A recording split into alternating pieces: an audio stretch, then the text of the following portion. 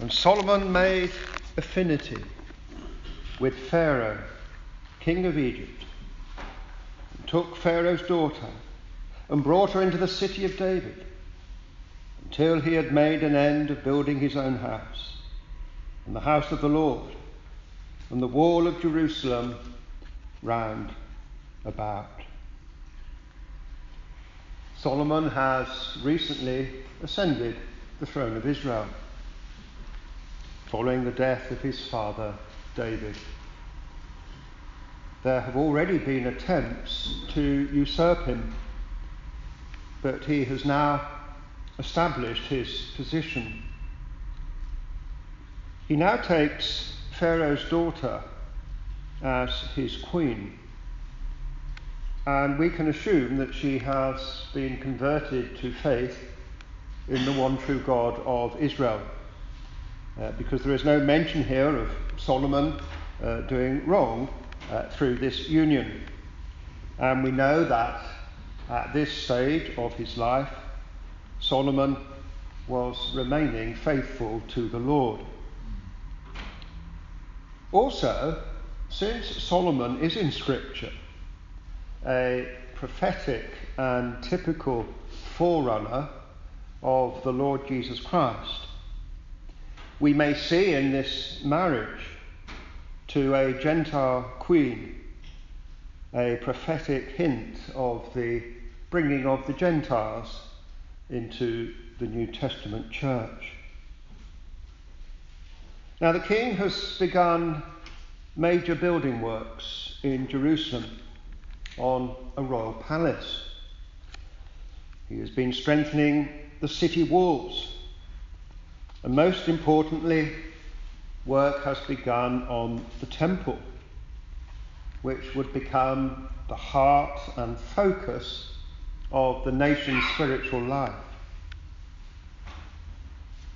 Solomon then is taking responsibility for the defense of the realm.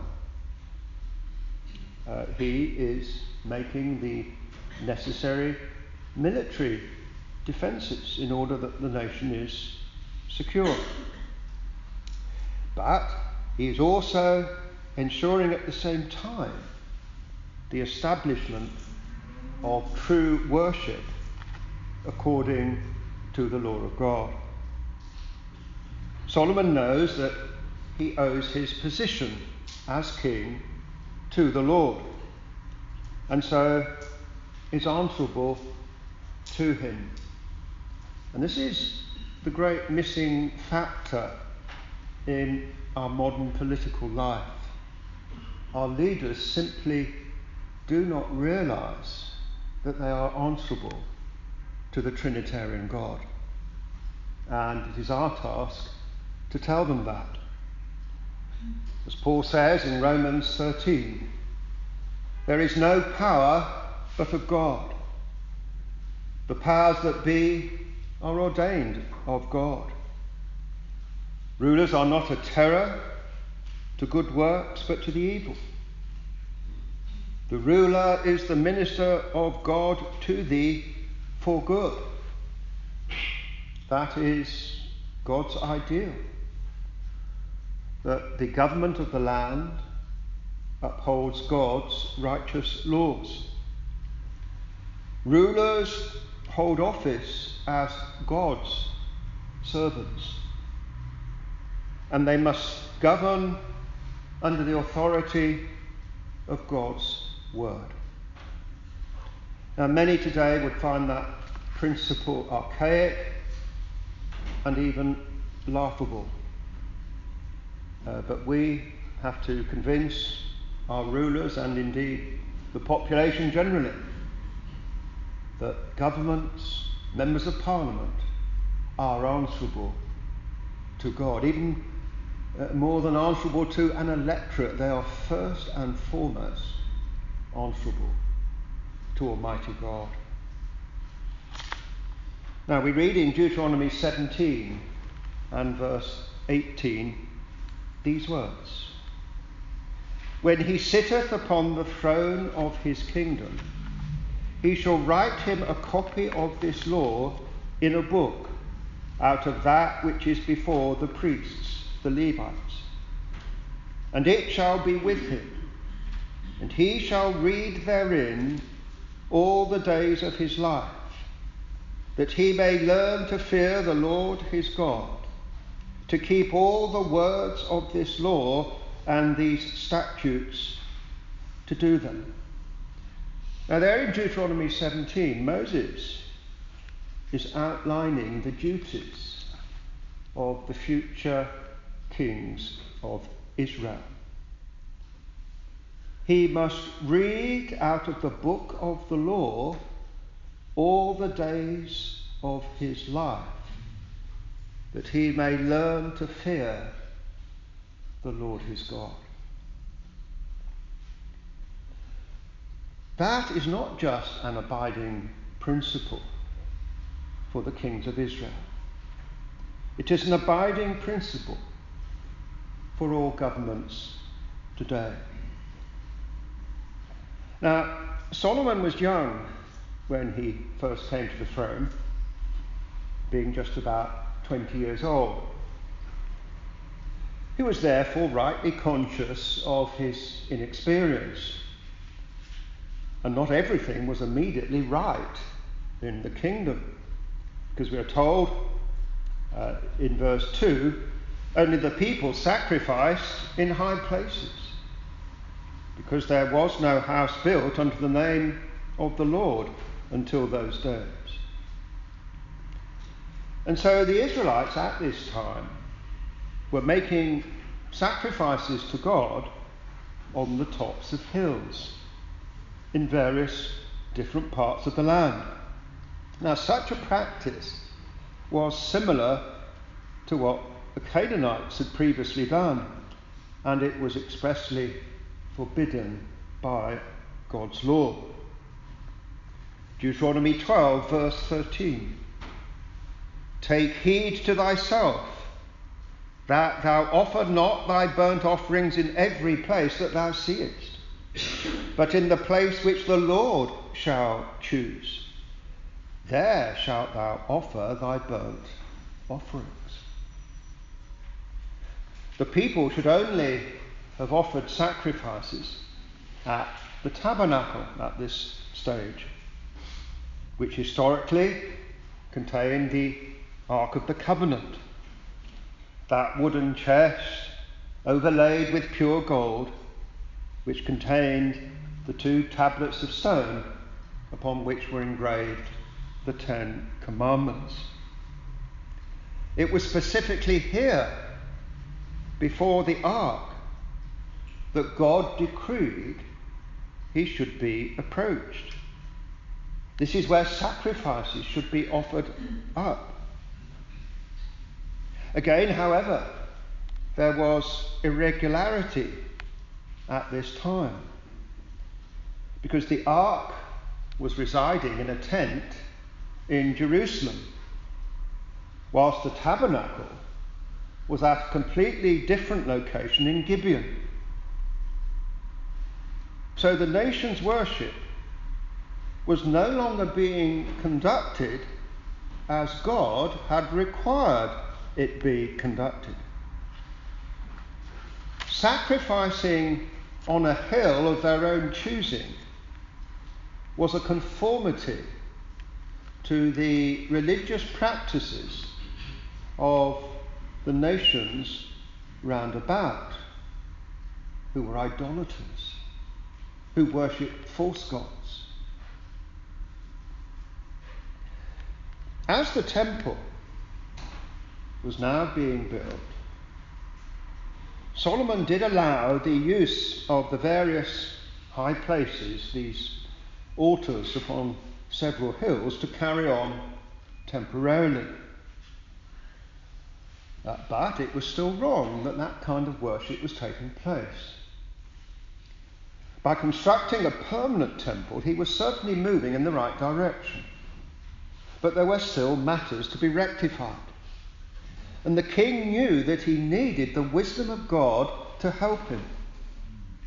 Verse 3, and Solomon loved the Lord, walking in the statutes of David, his father. only he sacrificed and burnt incense in high places. So, despite the irregularity of the worship on the hilltops, Solomon loved the Lord and had a genuine, heartfelt desire to honour and obey him. The statutes of David, his father, in which he walked, means the statutes of the Lord, of course, as readily embraced by David.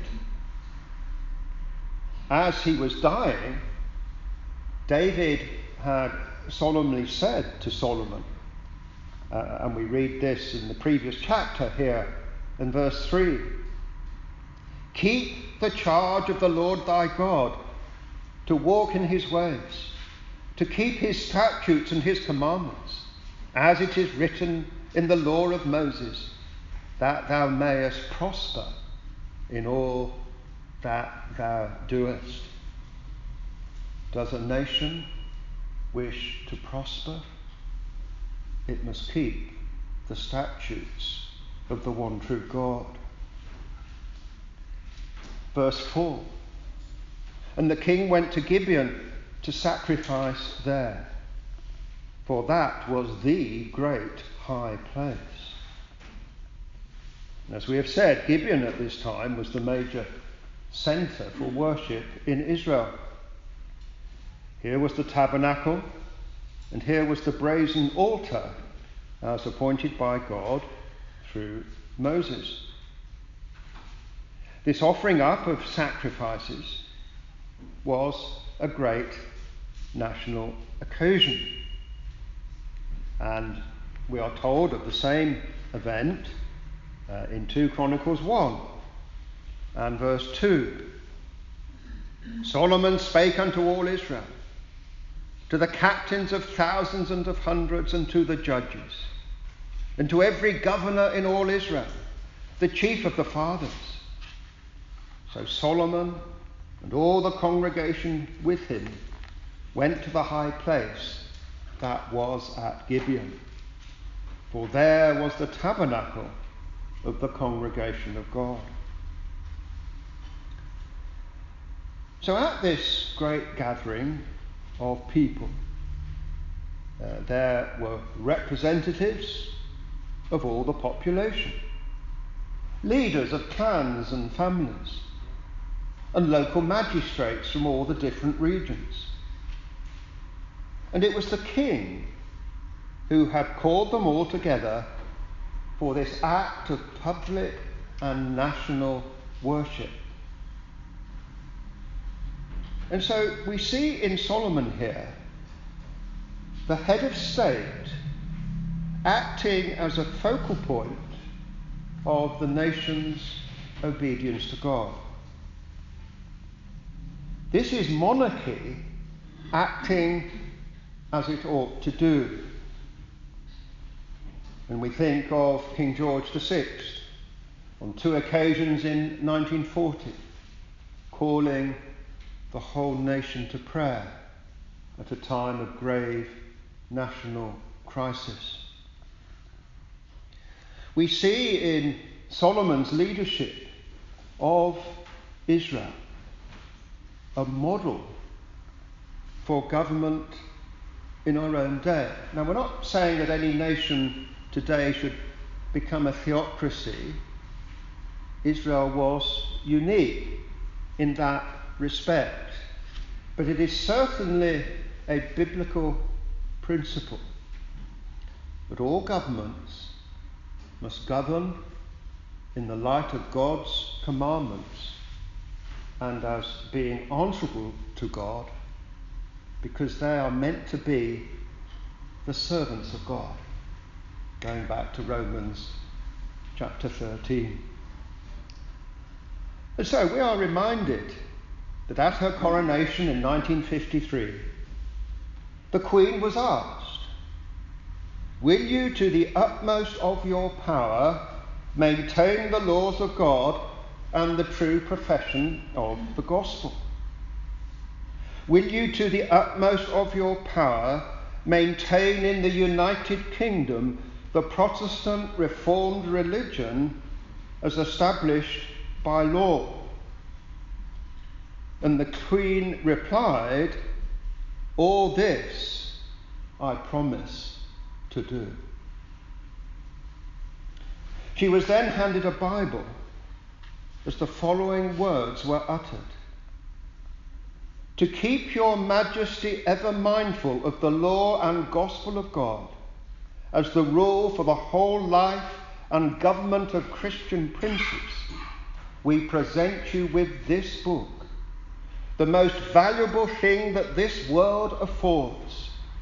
Here is wisdom. This is the royal law. These are the lively oracles of God." What a blessing we have as a nation to have a constitution like that. And here is another reason why we cannot be members of the European Union. Because the Constitution of the European Union, which is to be found in the preamble to the Lisbon Treaty, makes no reference to Christianity whatsoever. It simply refers to the religious and humanistic influences upon European civilization. In other words, the leaders of the European Union did not choose to identify with the one true faith of the Christian scriptures. We have this precious constitution. It is now, of course, much under threat. It is a constitution which is ignored. And so we need to remind our politicians that they should not ignore it, and they have no legal right to ignore it. They are acting unconstitutionally by ignoring it.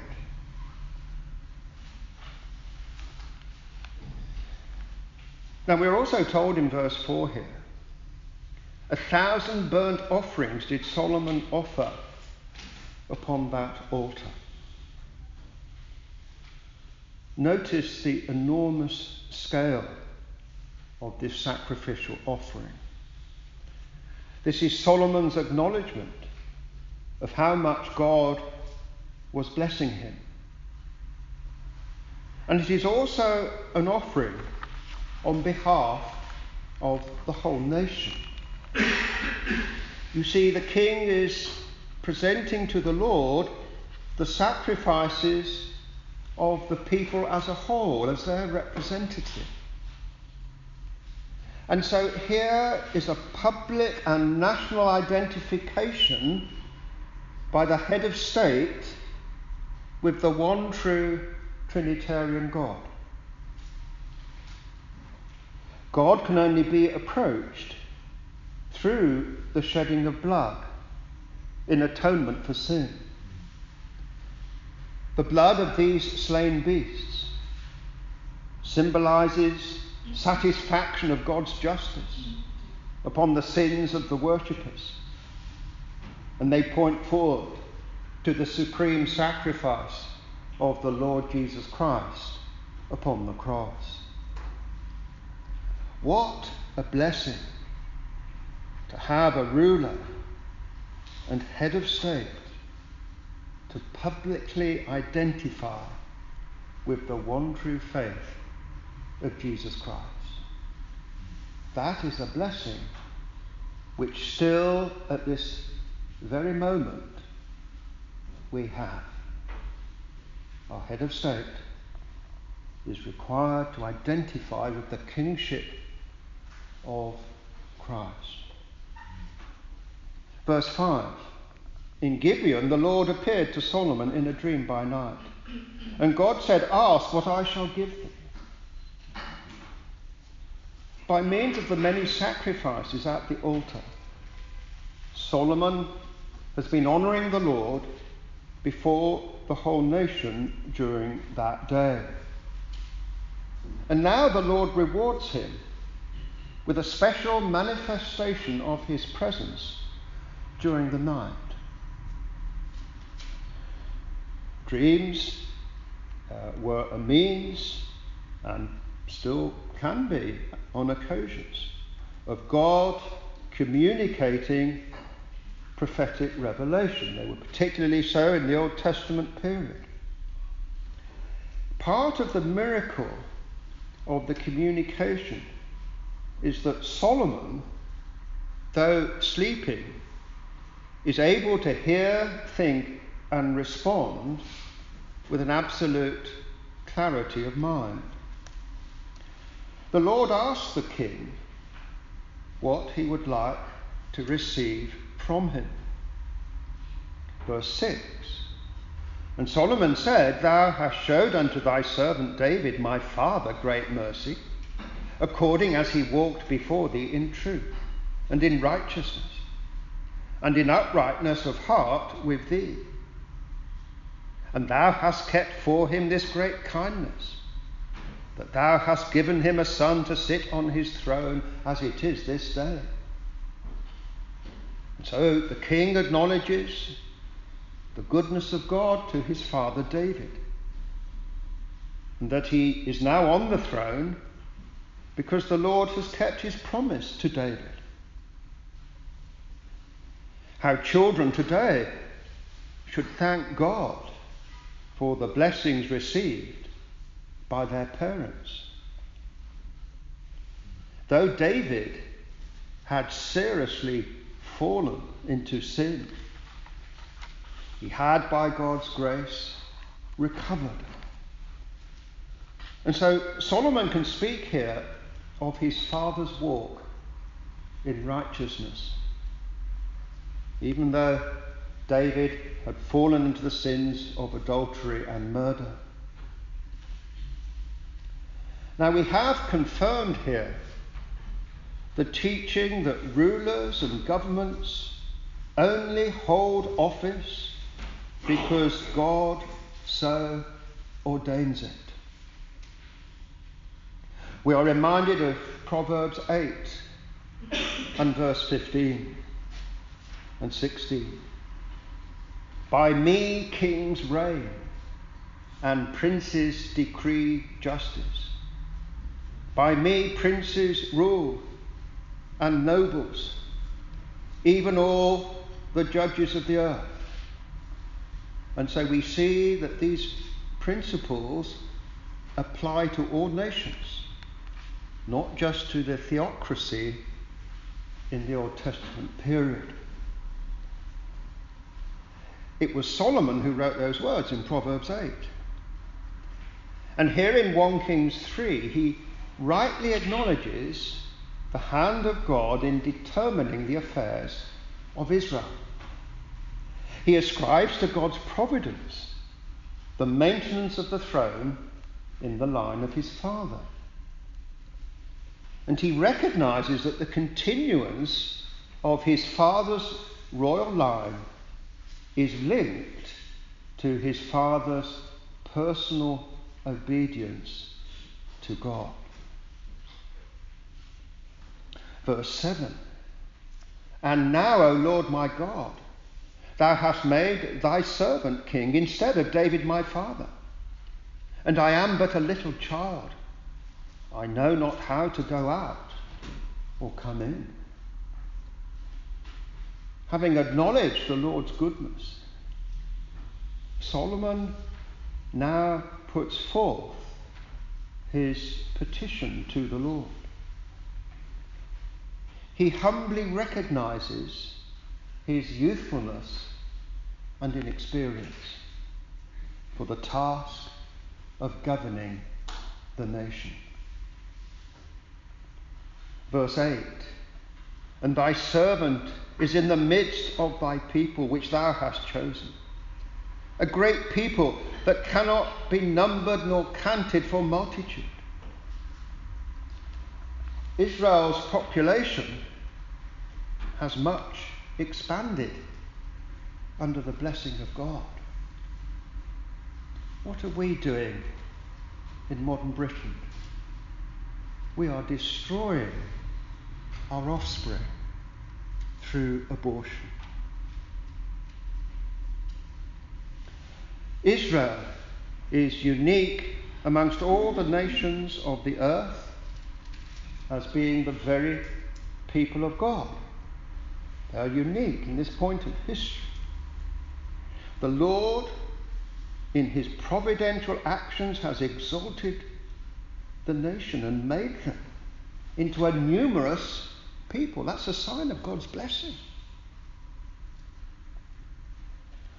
Today people are saying, we've got to protect the planet and so have less children. They are actually going against God's means of blessing. It's tragic to hear so many girls and young women today defend abortion.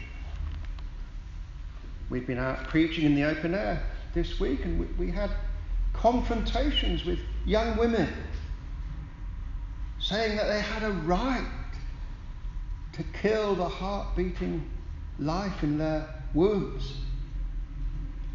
Whatever happened to the maternal instinct? You see what sin does.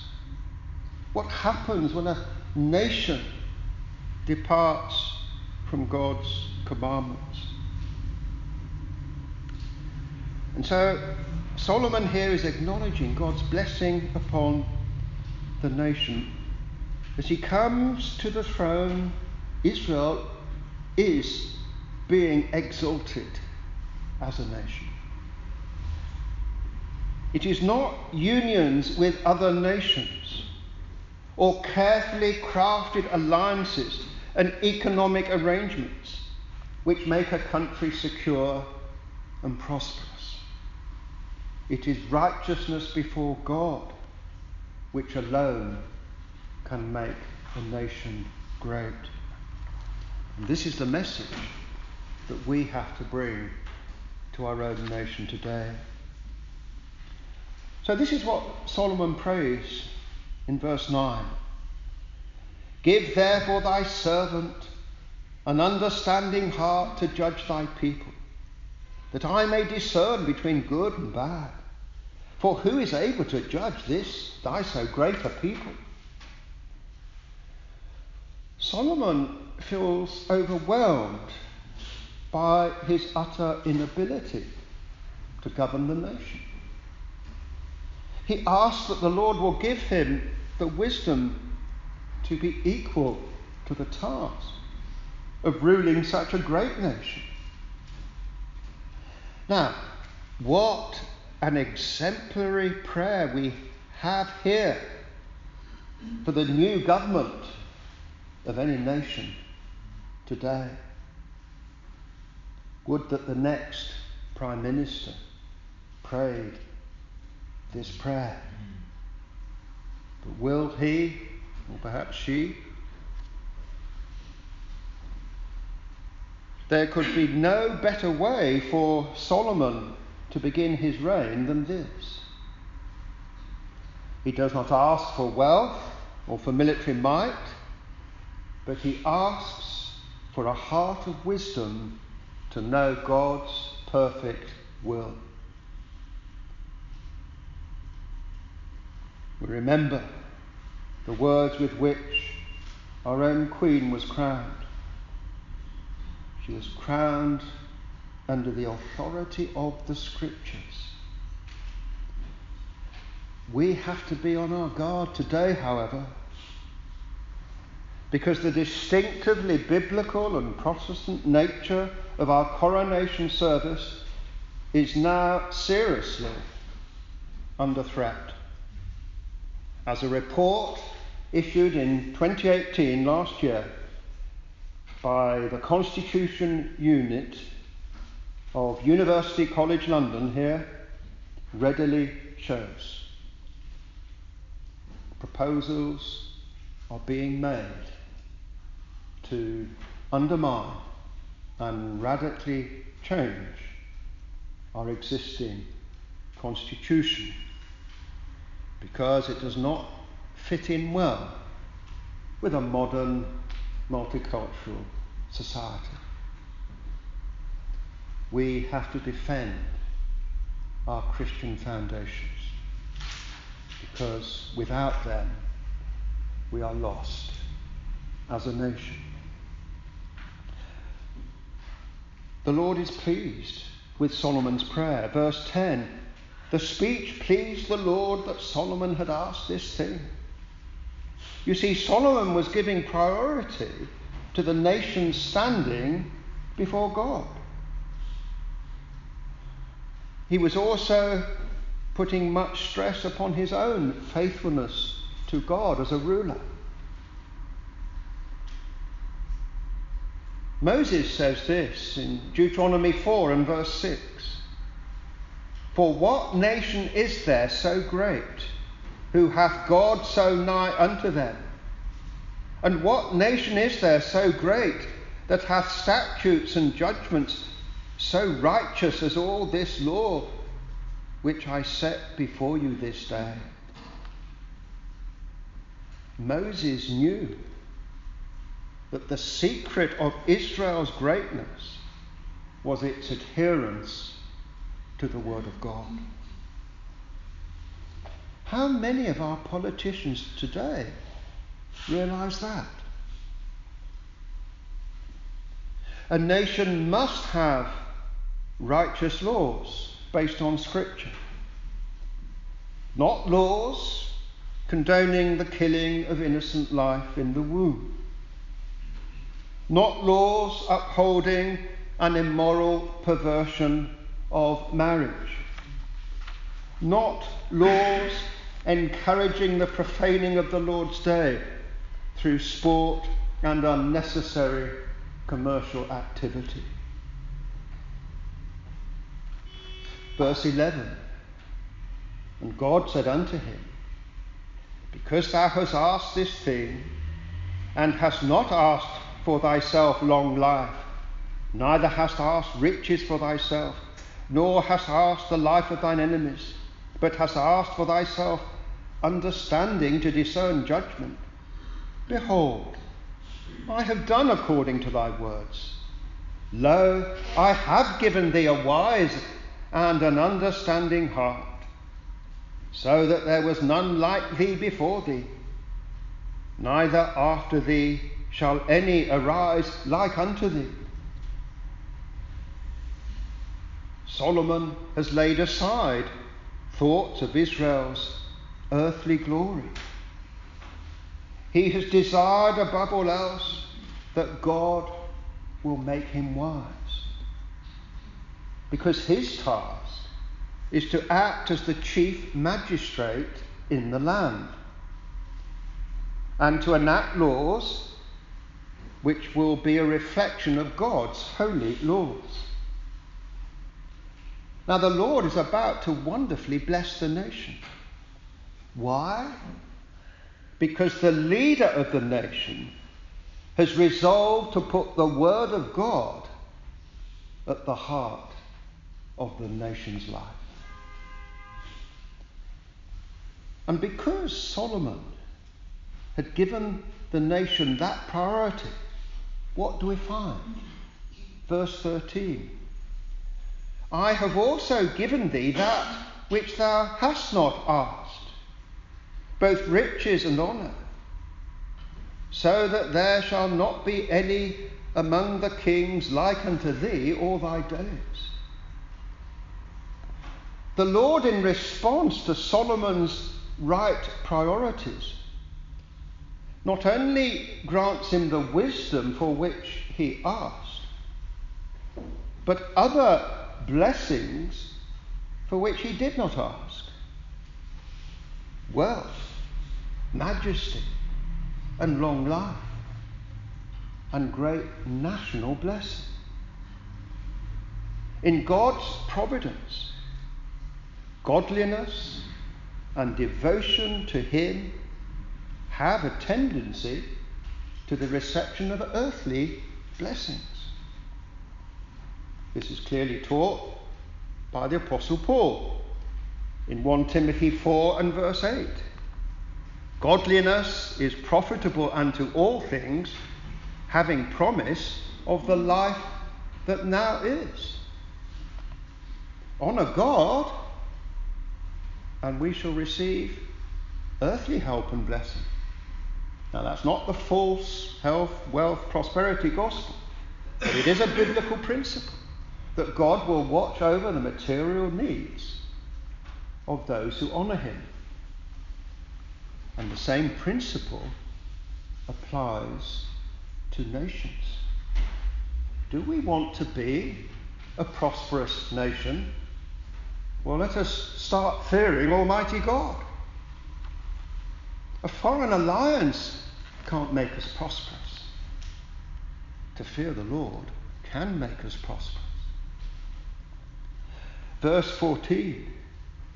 And if thou wilt walk in my ways to keep my statutes and my commandments, as thy father David did walk, then I will lengthen thy days. And so, this promise of long life is a further statement of the principle that godliness has a tendency to earthly blessing, as well as leading to the eternal blessings of the glory to come. Verse 15, Solomon awoke, and behold, it was a dream. He wakes up and he knows that he has received a special revelation from the Lord. His heart is full of praise. Verse 15 continues, and he came to Jerusalem and stood before the ark of the covenant of the Lord, and offered up burnt offerings, and offered peace offerings, and made a feast to all his servants. The nation is going to enjoy mighty blessings at God's hand.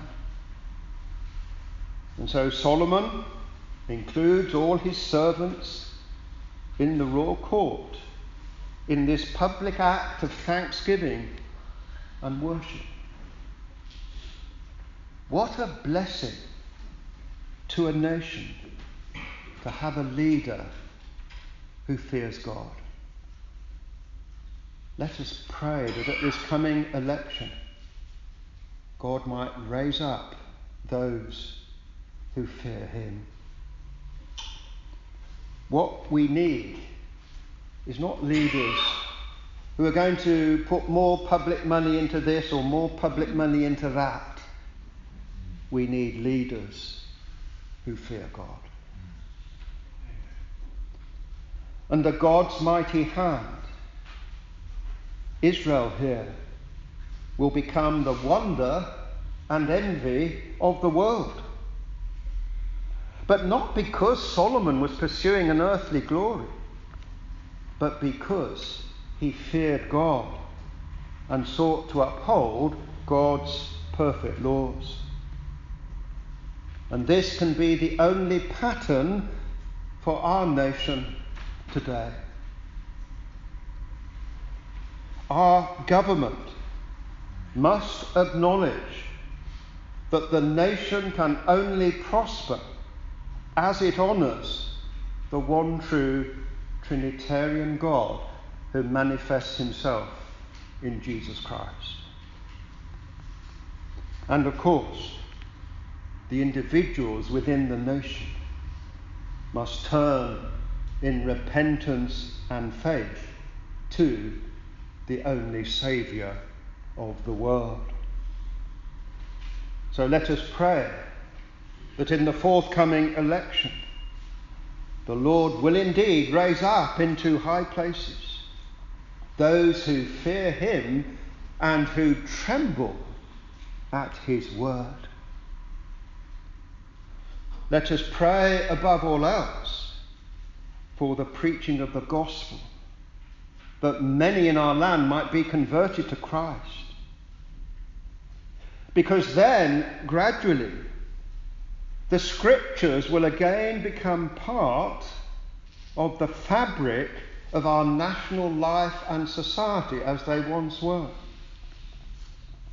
And they will gradually become more and more a characteristic of what this nation represents and is all about. Only righteousness can exalt our nation. Solomon here put the Lord and his word at the heart of the nation's life. Might we learn from his example, and might we do likewise in our own day and generation. Amen. Amen.